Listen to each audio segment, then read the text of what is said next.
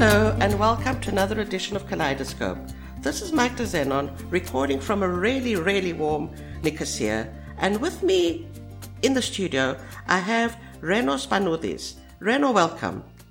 Ευχαριστώ πάρα πολύ. Thank you very much. What an absolute honor. Here I am sitting in a rather cold Johannesburg Midrand. To let the listeners know, I made an exception with Reno. And I made an exception with Reno because this is actually a woman's forum, as you can see from the title of the podcast. Yes. Because in reading his CV, I saw a fellow storyteller. And in reading his CV, I also saw things that triggered memories from the past about living in apartheid South Africa that I could not ignore.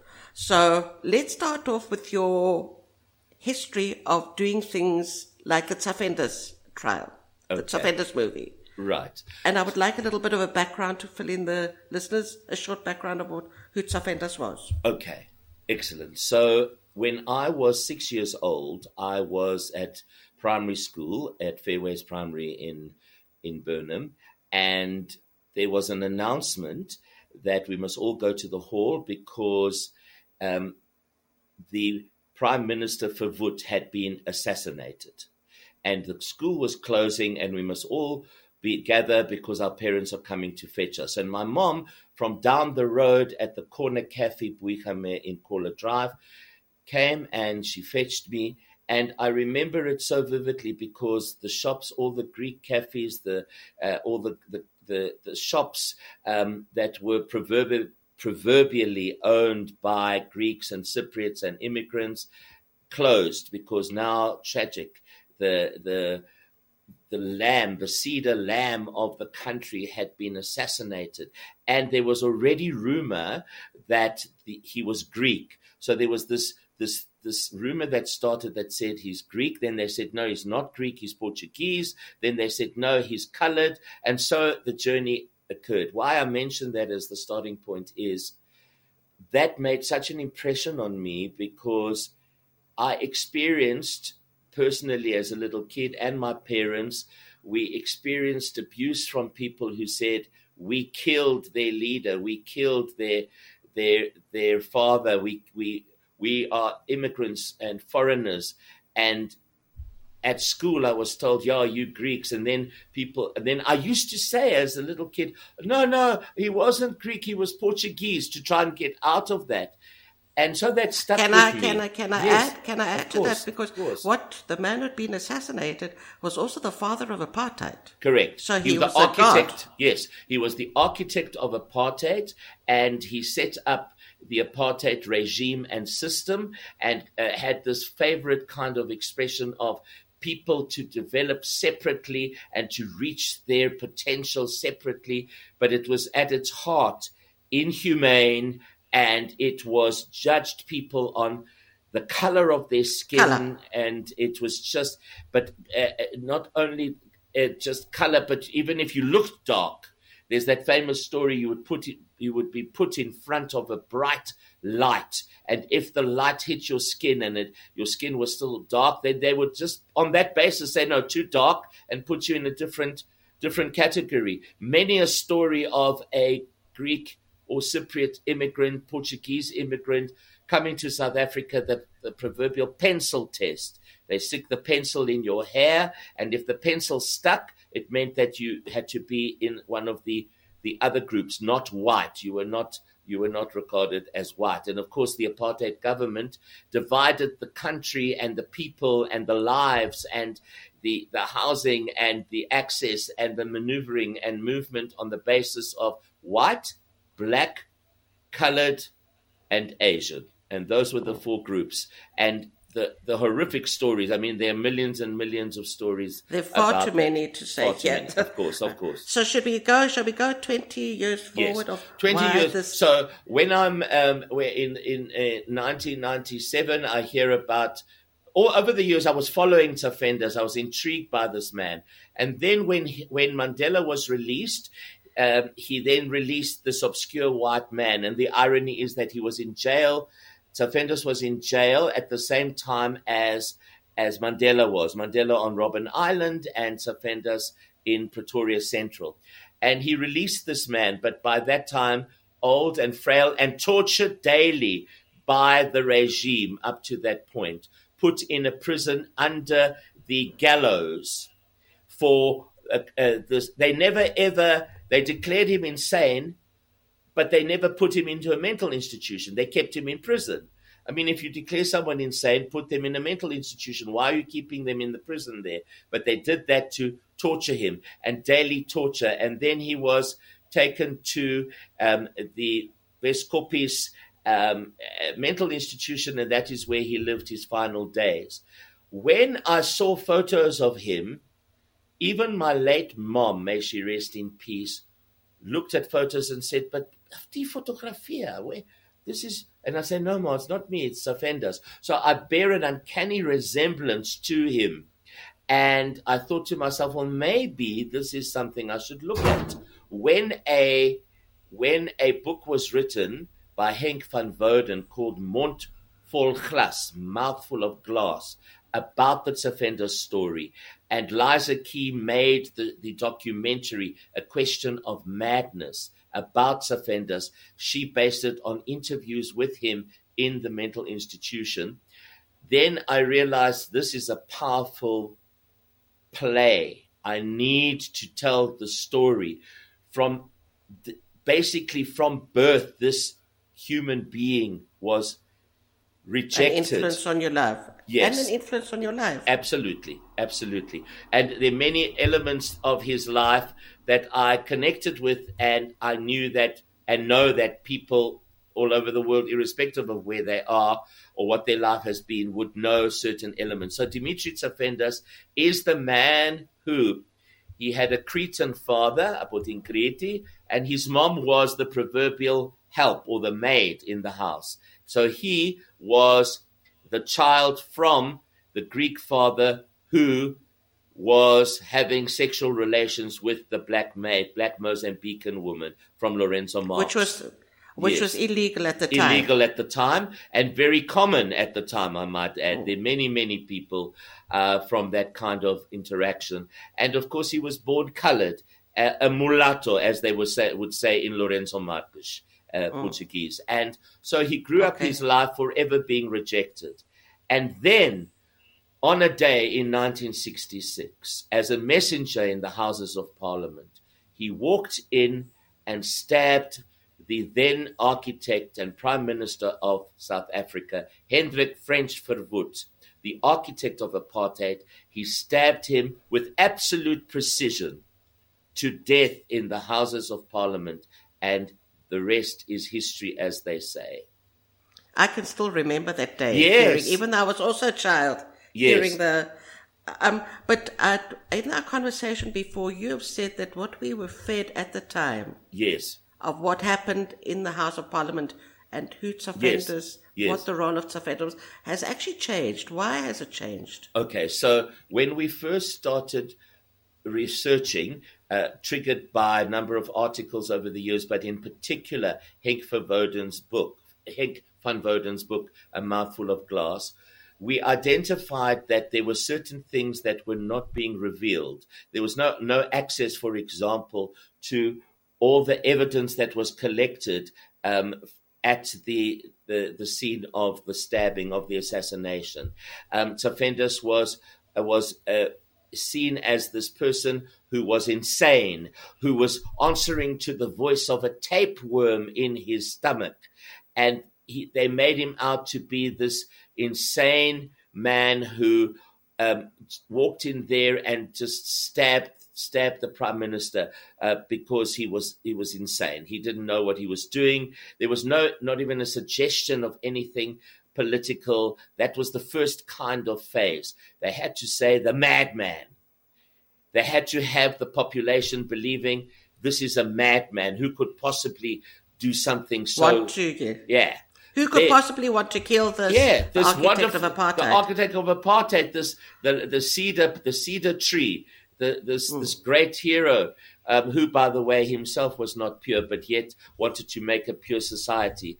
The sickness that lies in all of us, I guess, at some point or to some degree. So then slowly, as people were, because the masses knew this man's not insane. This man was colored. This man knew what it meant. This man has been through things. And the crazy, in the play, Living in Strange Lands, which is the journey which we, Professor Anton Kruger from Makanda University in Grahamstown, Rhodes University, and myself as the actor. So Anton Kruger as the head writer, myself as the performer, and Jose Domingos and Lynn Marie as the director through the time over the years.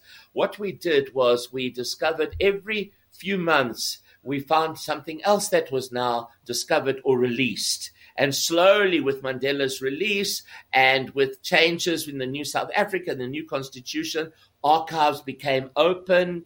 And so the passage of time shows that people started realizing, not only academics, but politicians and people who were politically woke and active and freedom fighters, this man was not insane. So by then, all these conspiracy theories, no, he was working for another political party that wanted to get the Nats out. No, he was insane, and he had an axe to grind with Verwoerd and Verwoerd's family. And then someone suggested that Foster had something to do with it. And then someone suggested, no, he was working for an outside group. So never was the true story told. And the lie of the tapeworm was something that in the play we discover. This is Charis Dusimetsi's, his book, his academically recognized, international accoladed book, The Man Who Killed Apartheid. Charis Dusimetsi's has proof, once having access to the archives, that the story of using a tapeworm to prove that you're insane can save you from the gallows. Okay. And that is the journey. Yeah. But this also brings to light something else that is very South African, the Truth and Reconciliation Committee.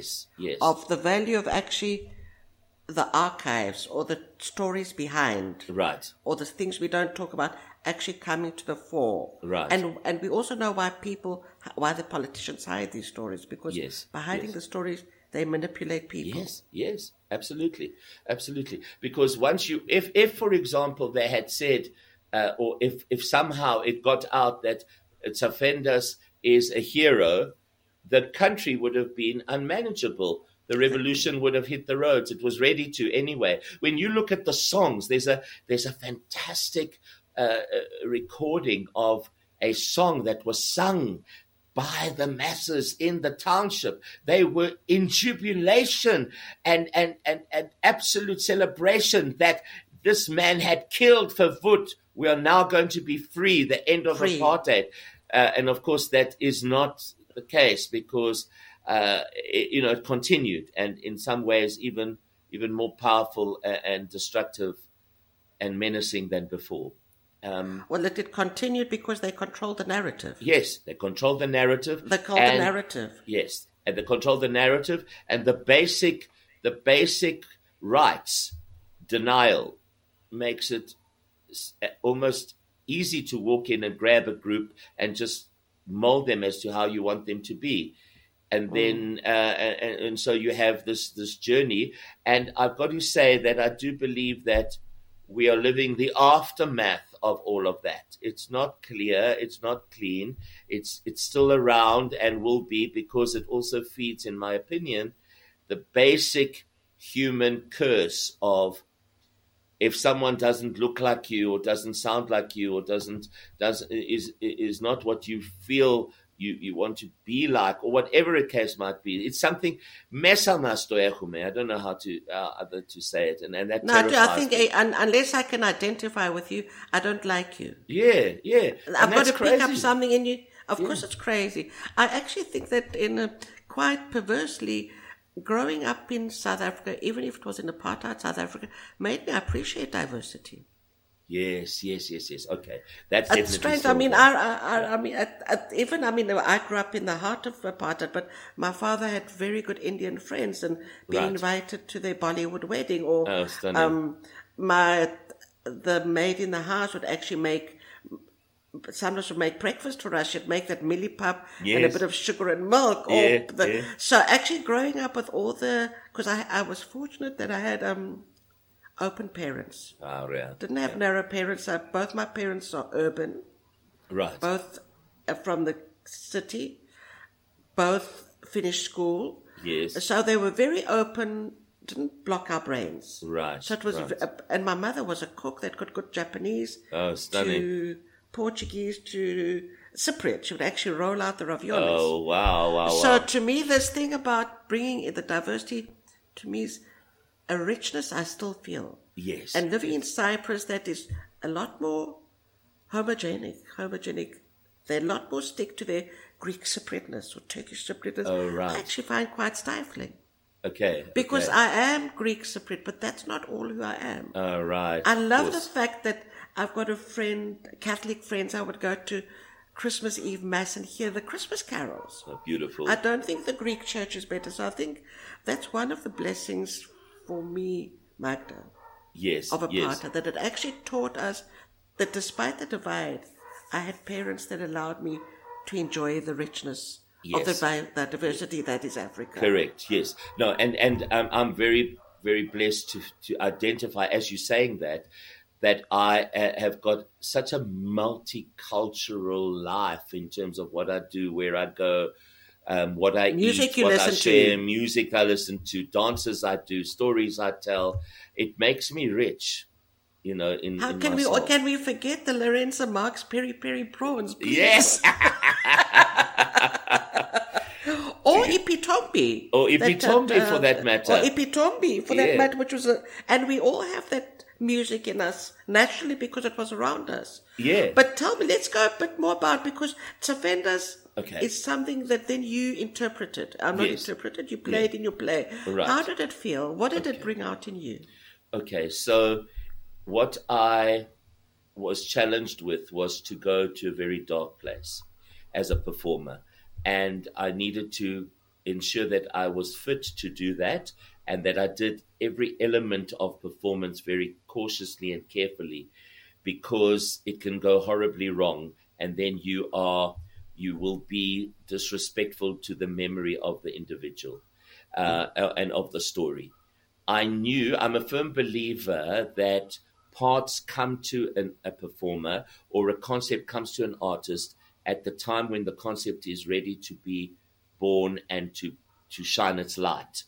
And without the light there isn't darkness, and without the darkness there isn't light. So I found elements in his journey, in his writing. He fascinated me and fascinates me to this day. Spoke 12 languages fluently, and He did? Yes, and He- wrote and spoke the languages.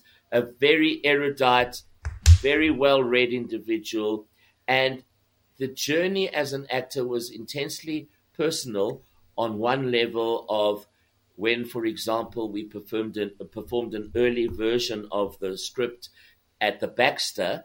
A family was waiting for me afterwards, and they introduced themselves to me and then told me who they were. So they were the family of the woman that he fell in love with, Helen Daniels, who Whoa. happened to be colored. So the interesting thing, if I can just outline that, detail it in a way so that the journey is clear. So when he was born, he was rejected. His stepmother, the Greek woman, rejected the mulatto. The father sends him to his yaya in Alexandria. We should write a play or a book or something called Yaya, because the Yaya for me is the power of the planet. But anyway. Yeah, it's the granny for anyone that doesn't speak Greek. Sorry, yes. And yes, Alexandria is a township in Johannesburg. No, when I mentioned Alexandria, I meant in Egypt. His father sent him to his grandmother living in Alexandria in Egypt. Okay. So Fendas, for the first 5 or 6 years of his life, is brought up by a granny who loves him as he is and brings him up to love. But when his grandmother dies, he comes back to the father. Sorry, but the Egyptian background explains the knowledge of many languages. Yes, absolutely. There we go. Thank you. Yes.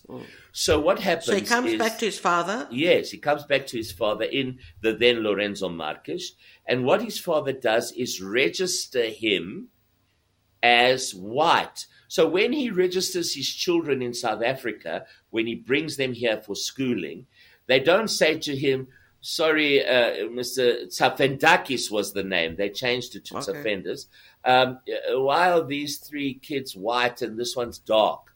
They registered them all as white. So in other words, he was white and he then wanted to change to colored when he fell in love. I've jumped a whole many years, but that's okay. In essence, it's you holding a white identity, but actually you're colored according to the government, but you get a white ID book or book of life or ID book. And then when you fall in love with the woman that you finally meet and you're waiting for her on the train station in Cape Town, you've never met her, or rather you have via a photograph that was given to you, and you're waiting on the whites only platform because you're holding a white identity. She doesn't arrive because where is she? She's waiting on the platform for the colored one. And then she's shocked that you are on the white platform and then the father says, well, what can we do now? Because you can't stay with us. You're not, by law, you're not allowed to. And there's this brilliant scene which is part of the monologue which I'm delivering at the conference at the University of Aristotle. Dimitri Tsafendas goes to the Department of Home Affairs to try and get his identity changed from white to colored. And he comes up with this concept. You can see this was a man who was inspired by communist and Marxist writings. He was rejected throughout his life, wherever he went, for whatever particular reason, whether it was his look, his religion, he stands in the Department of Home Affairs and says, I have a solution. Can you not give me an open identity? Do you have to put me in black, white, colored, or Indian? That's quite forward thinking, isn't it? And then the guy tells him he's disgusting and he must get the hell out, because he says to him, "Why do you want to be colored so you can marry that derogatory term, a mate?" Because he says, "I want to be colored so I can marry the woman I love, but I want to be white so I can get a good job." I mean, just in that line encapsulates the times of apartheid. Yes, the tragic times of apartheid. The tragic, horrific, crimes against humanity times of apartheid. Yeah. Yeah. So we have this situation where, once again, rejected. And then after that, he never sees Helen again. And within 48 hours, he's bought a knife in downtown central Cape Town and walked into the Houses of Parliament, where he was working as a messenger. So messengers had access into the Houses of Parliament. And he walked right in and stabbed Verwoerd 6 times. Yes. And, many conspiracy theories say, no, he was definitely, how did a colored man get that job? Paid by someone. Yes, you see, paid by someone. Or he was definitely... it wasn't his idea. Someone else motivated him to do it. And for me, you asked me about my journey as a performer. What made it very clear to me was... Just before you carry on, thank you for letting me know, because this part of falling in love with a colored woman is... I never knew this. Oh, wow. And it totally explains a part of the motivation of why he did. I can't feel what he felt. Right. But the anger must have been so strong. Yes. So if you look at so that's exactly where the heart of the performance, the authenticity comes from, and it is a case of a human being.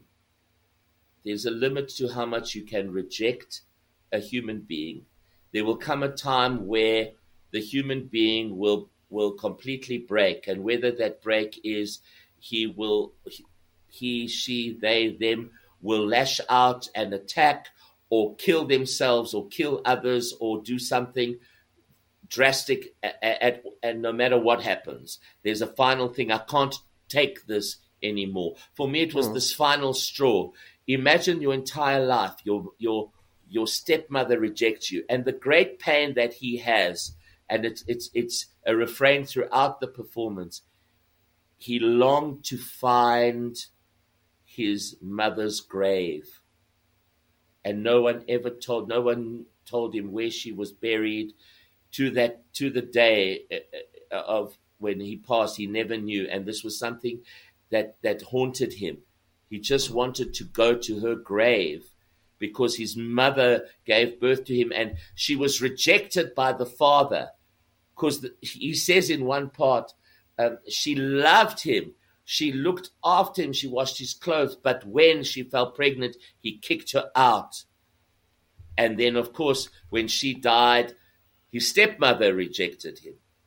And then the yaya loved him, so... but you can understand, in a way, why the father kicked her out, because at the time it was punishable by a prison sentence. Yes, of course. Absolutely. It wasn't as easy as okay. Tell me, because I'm very big in peace building, and I find that you can get enough of theory in peace building, but drama performances, art is a lot more constructive or productive in actually passing messages across. Yes. That could be healing.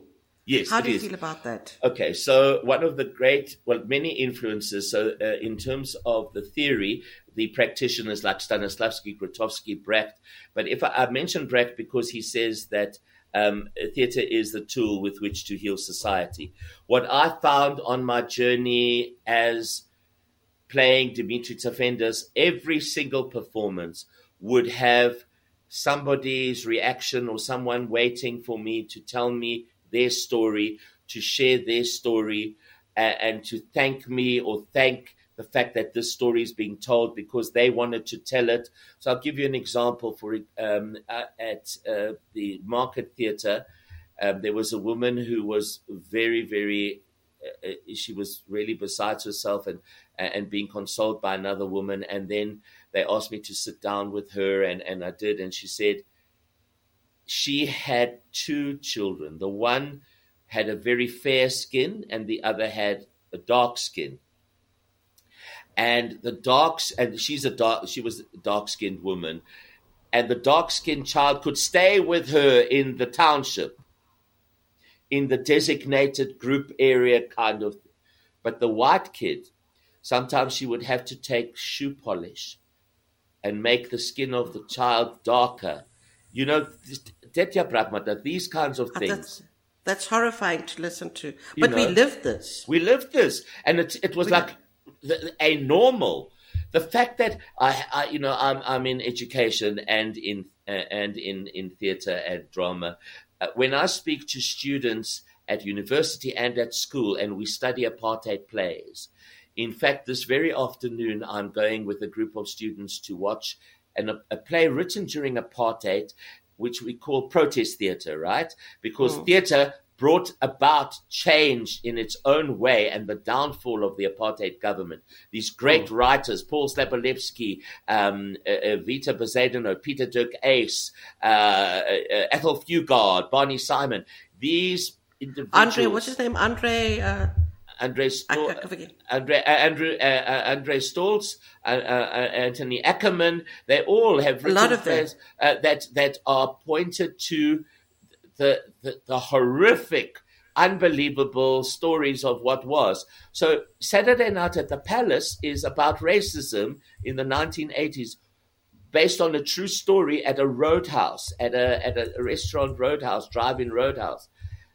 Two Afrikaans guys on a Saturday night violently interacting with a black man who's closing up the store.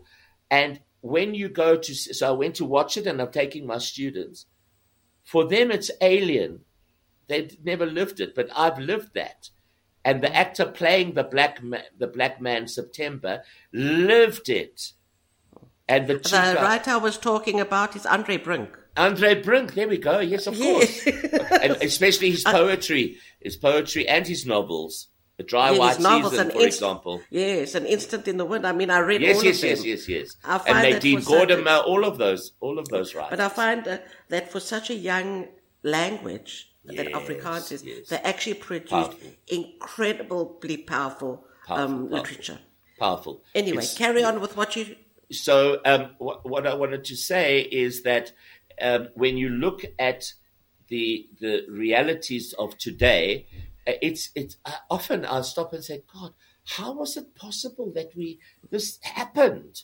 You couldn't sit on this bus, you couldn't go to that place, you were a lesser human being.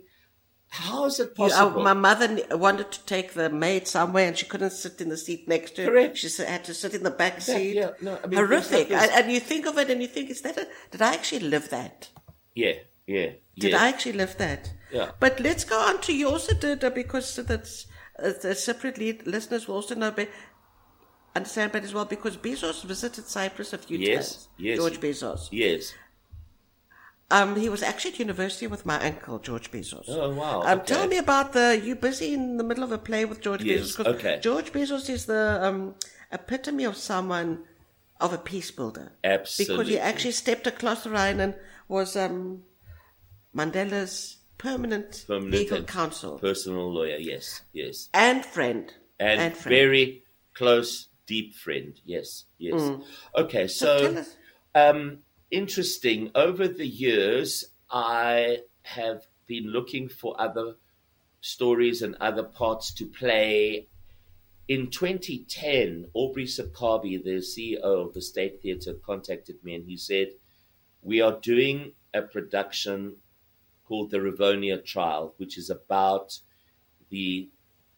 all the events that took place during the Rivonia Trial and the arrest at Liliesleaf Farm when the Mkhonto were meeting.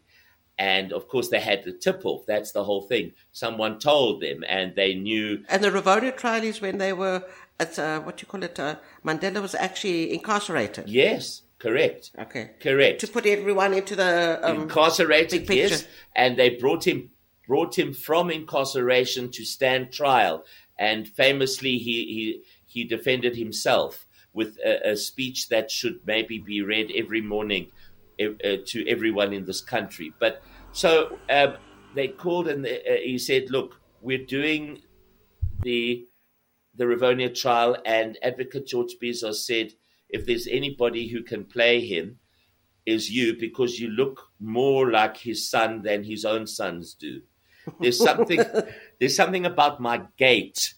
And when I look at it, I can see that, and it's quite crazy for me to process, because there I look like Advocate George Bezos because of my shape and gait, and then I also look like Savendas because of and I'm thinking, okay, well that's good. You must use the gifts you've been given. Well, that's why you're a good performer, because you actually fit into a lot of prototypes. So in terms of playing George Bezos and doing this play, when we did Rivonia Trial, of course the script was written by Aubrey Sakabi and Paul Grootboom, and they took actual records from the trial and put those, and so we had the script kind of written for us. It was a bit like verbatim theatre. But that was an example, as you said, of theatre of healing. It was time for people to come and sit and watch this play.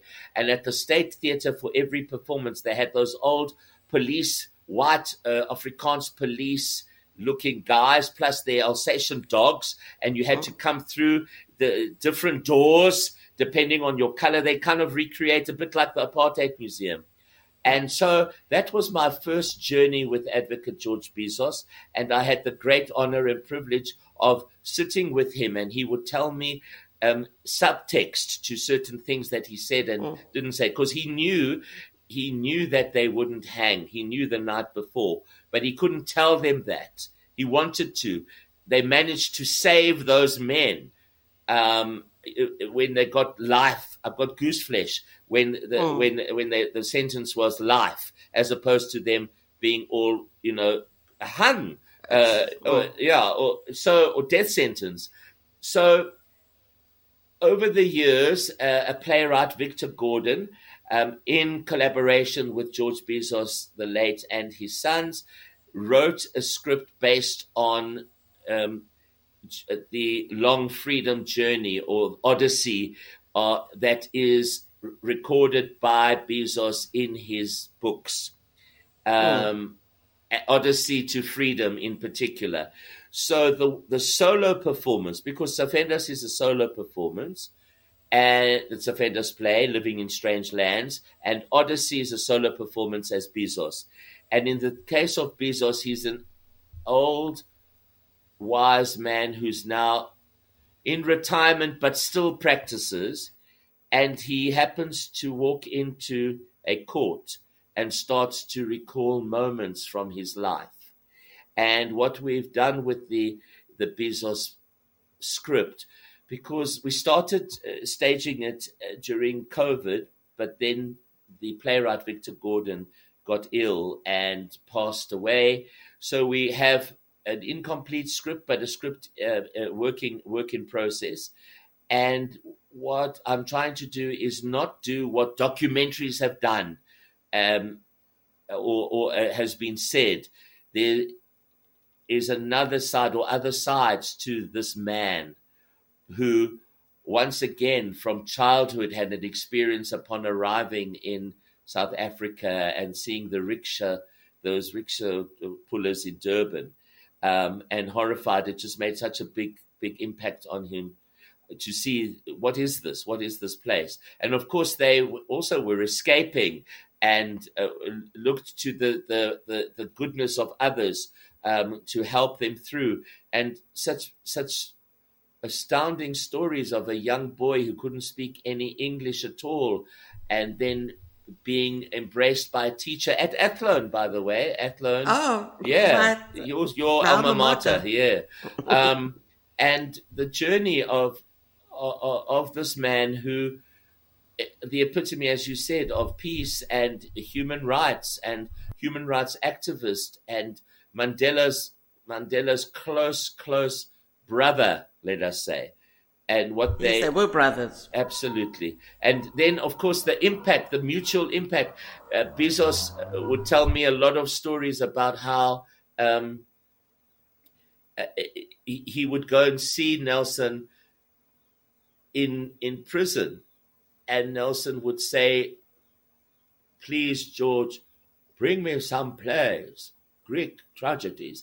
And Bezos would say, Mandela loved to read the Greek classics, and I took him the plays. That kind of interaction is just so astounding, because Mandela himself staged a scene from Antigone, Sophocles' and Antigone, where Antigone is standing in front of King Creon, and she is being accused of being a traitor, because her two brothers met on the battlefield and killed each other. But the brother who remained behind after their father Oedipus had gouged his eyes out and he discovered who he really was, stayed with Creon. But Antigone and one of her brothers escaped. So the brother who escaped and the brother who remained face each other on the field. But the brother who remained with Creon gets the royal the treatment blessing. And buried and blessing, whereas the other brother's body is left to be devoured by vultures on the beach. And she goes to do the basic human dignity to bury her brother, and then she is arrested and appears before Creon. Now, why Nelson Mandela, the late, took this scene, because they had an opportunity to do some recreational activity and do some presentations there on Robben Island. he chose this scene played by John Carney and Winston Shona eventually on stages in the country. But at the time, Nelson Mandela chose to play Creon. And the reason why he chose to play Creon opposite Antigone, he said, I didn't want to play Antigone because I am Antigone. All my brothers and sisters are Antigone. Creon is the apartheid oppressive regime. I want to get into the head of Creon as written in this ancient Greek play from the Greek democracy. And I want to see how that tyrant thinks. And how he sees. That's actually amazing. And so scene 4, the audience become the population in Greece addressed by Creon. And you see this altercation between Antigone, who stands up. She says to him, who are you? Are you God? Do what you like to me. You want to kill me, kill me. But I gave my brother his right to be buried. You know, it's lovely stuff. Powerful stuff, important stuff. But you said this is also work in progress because things come out. Yes, all the time. All the time. Tell me, in all the works that you do, how easy is it to step into the personality of someone else? Okay. And how much does it change you? How much of yourself do you bring into it? Okay. And how much does it change you? Very, very powerful question indeed. I need to say up front that I'm very aware of how dangerous the territory is. When I say that is because I am predominantly a Stanislavskian performer. In other words, I work with emotion.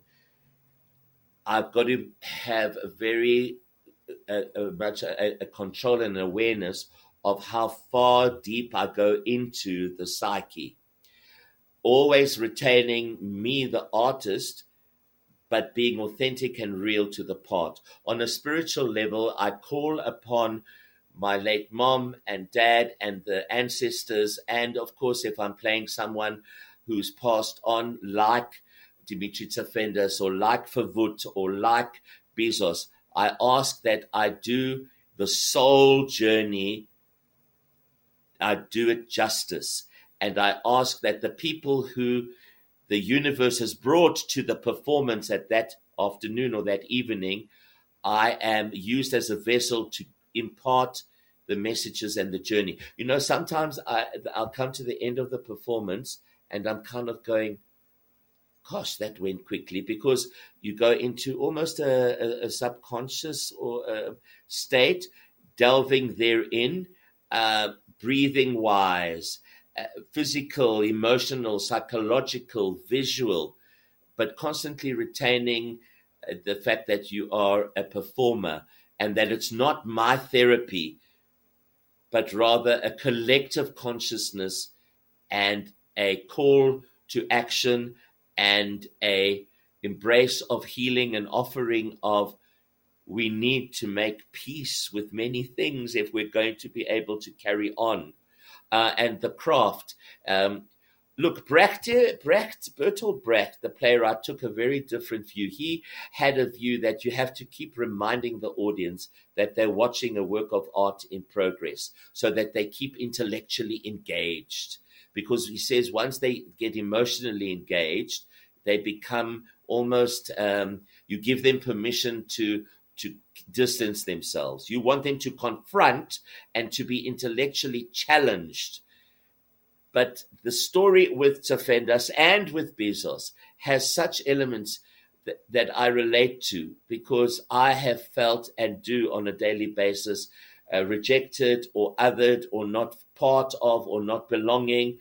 I also have this great intention daily, and some days I fail dismally and other days I do very well, just to be kind and okay. I hate the fact that there are aspects in me as a human being that get angry or get jealous or want to hurt or want to upset. You know, someone once asked me, you know what, can I just tell you something? You're allowed to be jealous and angry as long as you acknowledge it. Yes. And not as long as you acknowledge it, because you can't always be kind, because sometimes people are really, really mean to you. Yes. Or sometimes something happens and you think that shouldn't have happened. That was unjust. So you're allowed to be, as long as you acknowledge it and it doesn't become a permanent part of who you are. Yes.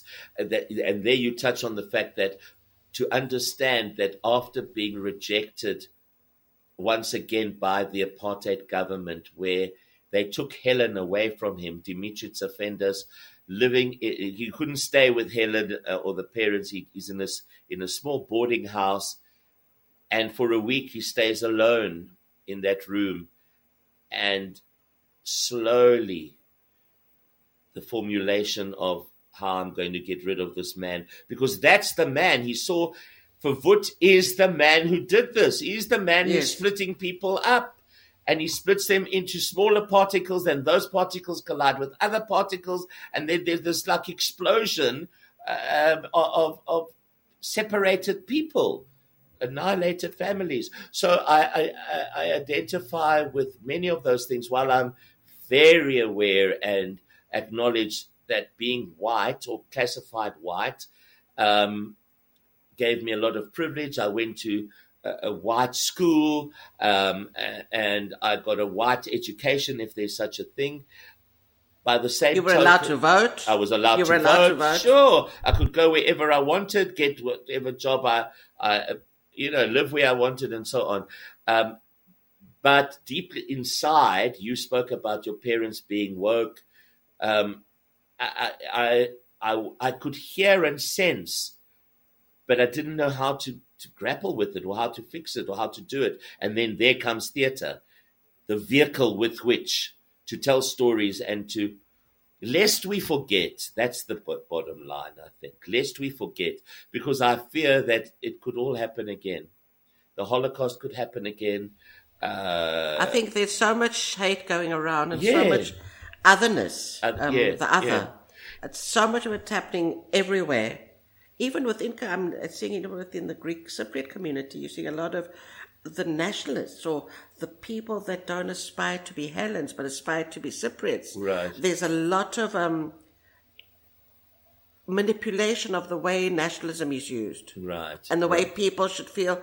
And I think it's very, very scary, because I think we are possibly stepping into something, not the Holocaust. I mean, we're seeing it in Palestine every day, but that's another story. But are you seeing a Holocaust, a division? Yeah, division. They're dividing us. They're trying to pull us apart. Yes. And we must not fall for the trap, because we must not. What is happening in Palestine is happening, but remember what the Israelis are suffering as well. So these things have got to be married, okay? Yes, they do. There's injustice on both sides, whichever situation you're living in. And I'm being specific about this because I know you work for a Jewish school. Yes. So there's an injustice on both sides. Yes, so we've got to learn how to. Absolutely. So we've got to learn how to, with healing, with truth and reconciliation commissions, we've got to learn how to step into the shoe of others without making them accountable. And not judging. Yes, correct. Yes. Correct. And then also what I find fascinating is the world of I'm talking because I work with youth daily in terms of school and university. On the one hand, they have no clue about what was apartheid. They're born free, if I can use that term. I've got problems with that term, but born free, let's say that. They also have the opportunity to be who they are in terms of their identity. So for example, at King David, we have pronoun badges, so students can wear a pronoun badge that says they, them, or he, she, or whatever they want. Us old folkies have a problem with that. Yes, because I get very confused. I get very confused with that. And they, it. Yeah, I try to help myself in class because sometimes I forget. Hang on a minute. Ricky is now Misha, and Misha identifies as a boy, not a girl. And then I sometimes get it, and then I go, okay, let's just not use pronouns at all. No, I have to admit, I get very confused. In my years at Highlands North Boys High School, if you didn't play rugby or at least hockey, and goodness me, if you sang or acted or were a good writer, chances were that you were a little bit serious, that yours. Iffy. A bit iffy. I've got to tell you that I've just directed a young, well, he's not really young in age. He's in his 50s, but he's now ventured into stand-up comedy. His name's Costa Karastavrakis.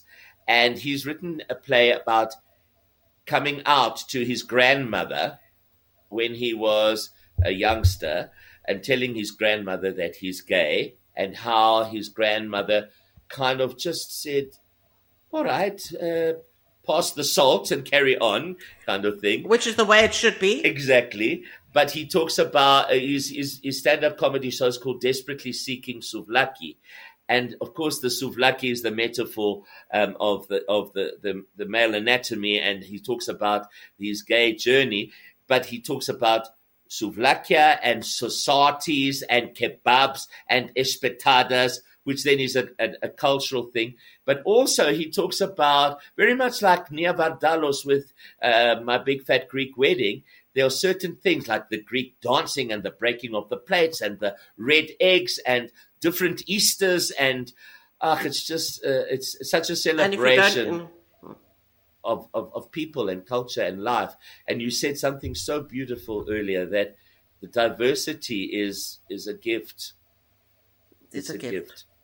It is a gift. It was actually served in the right way. Not served if you are actually taught, or you have the ability to embrace it in the right way. It's a major gift to be able to enjoy what is. Yes. Yes. So I'm not Catholic, but on Friday night I'd go to my friend and we would have sardines for dinner. Oh, stunning! I hate sardines, by the way, but we'd have sardines for dinner. Okay, it was who they were, so no questions. Yes, yes. You just embrace it. And there are opportunities that arise, and you talk about peace and peacemaking.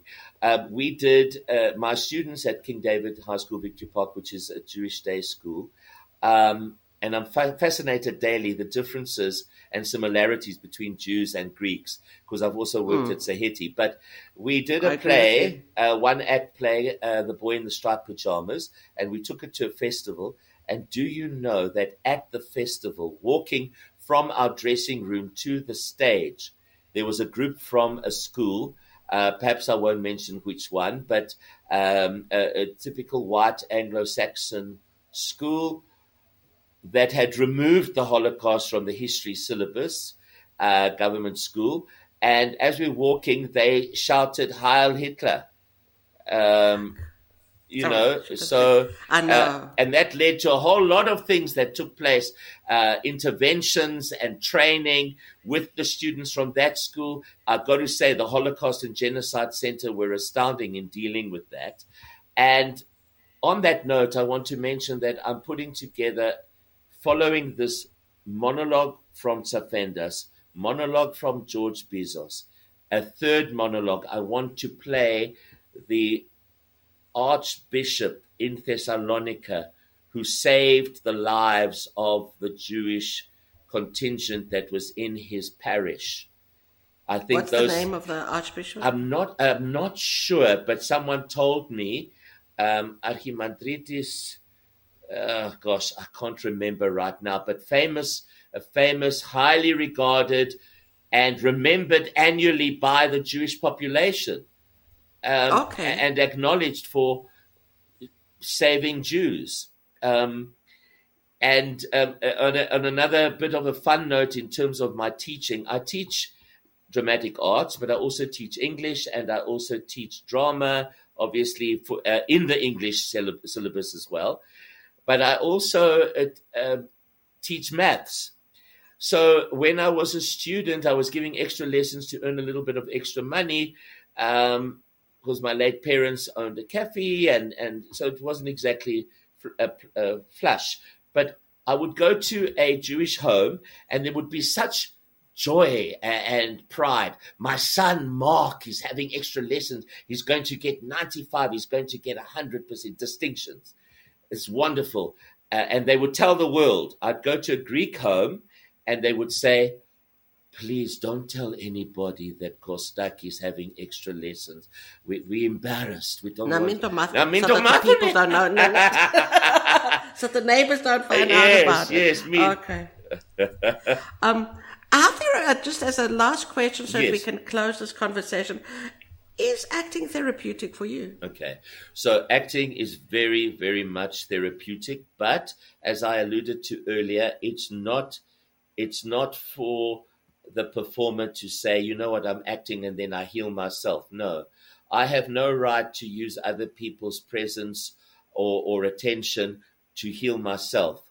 My task, how I see it, is that I need to share stories that need to be told and heard to heal people in their lives, because we all need healing. We're walking souls desperately trying to find healing. That's what I think could be a summary of the planet.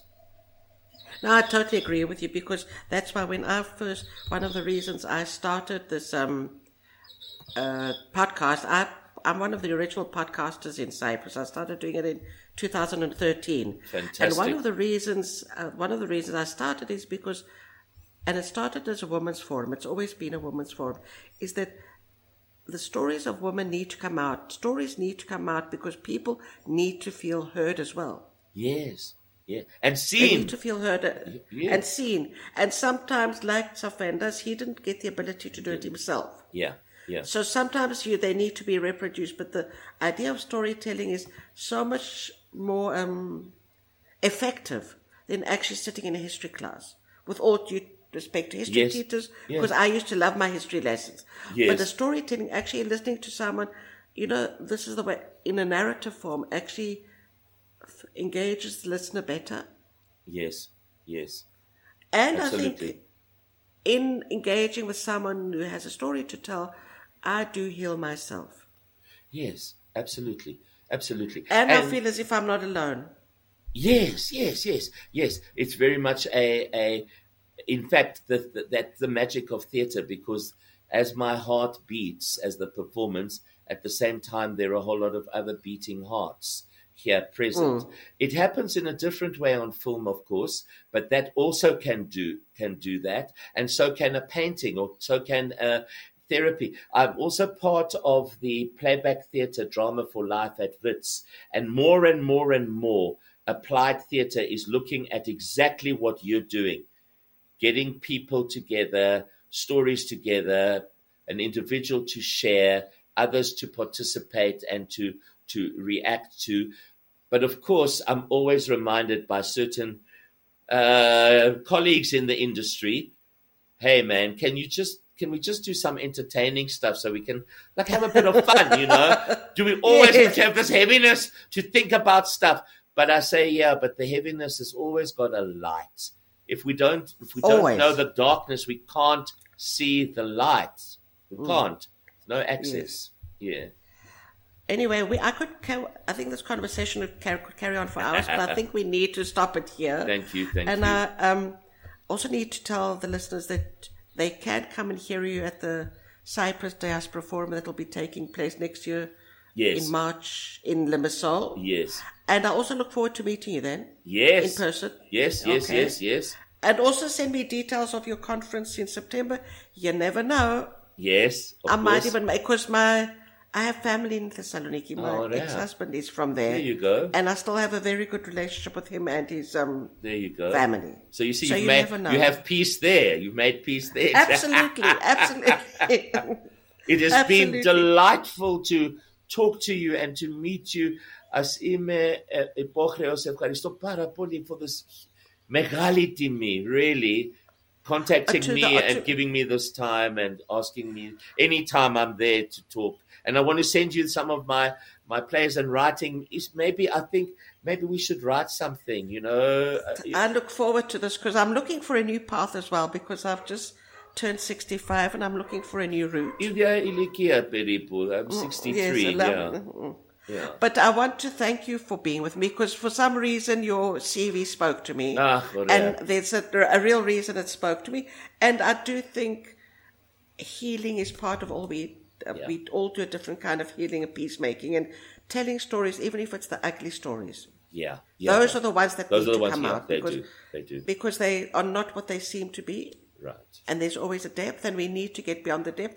And that's why we need a Truth and Reconciliation Oh, Commission wow, here as wow, well. wow. For whatever it brings. Whatever it Anyway, brings. I look forward to seeing you in person in March.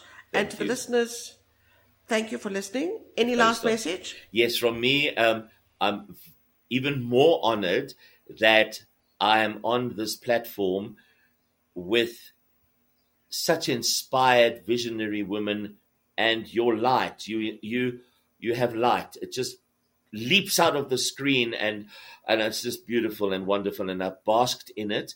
And thank you for accommodating a male.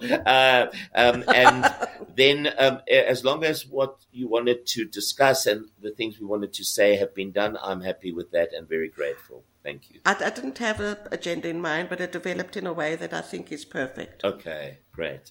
Okay. And thank you for calling me the light. You've made my day. To the listeners, to you, a big thank you. And to the listeners, thank you for listening and stay safe.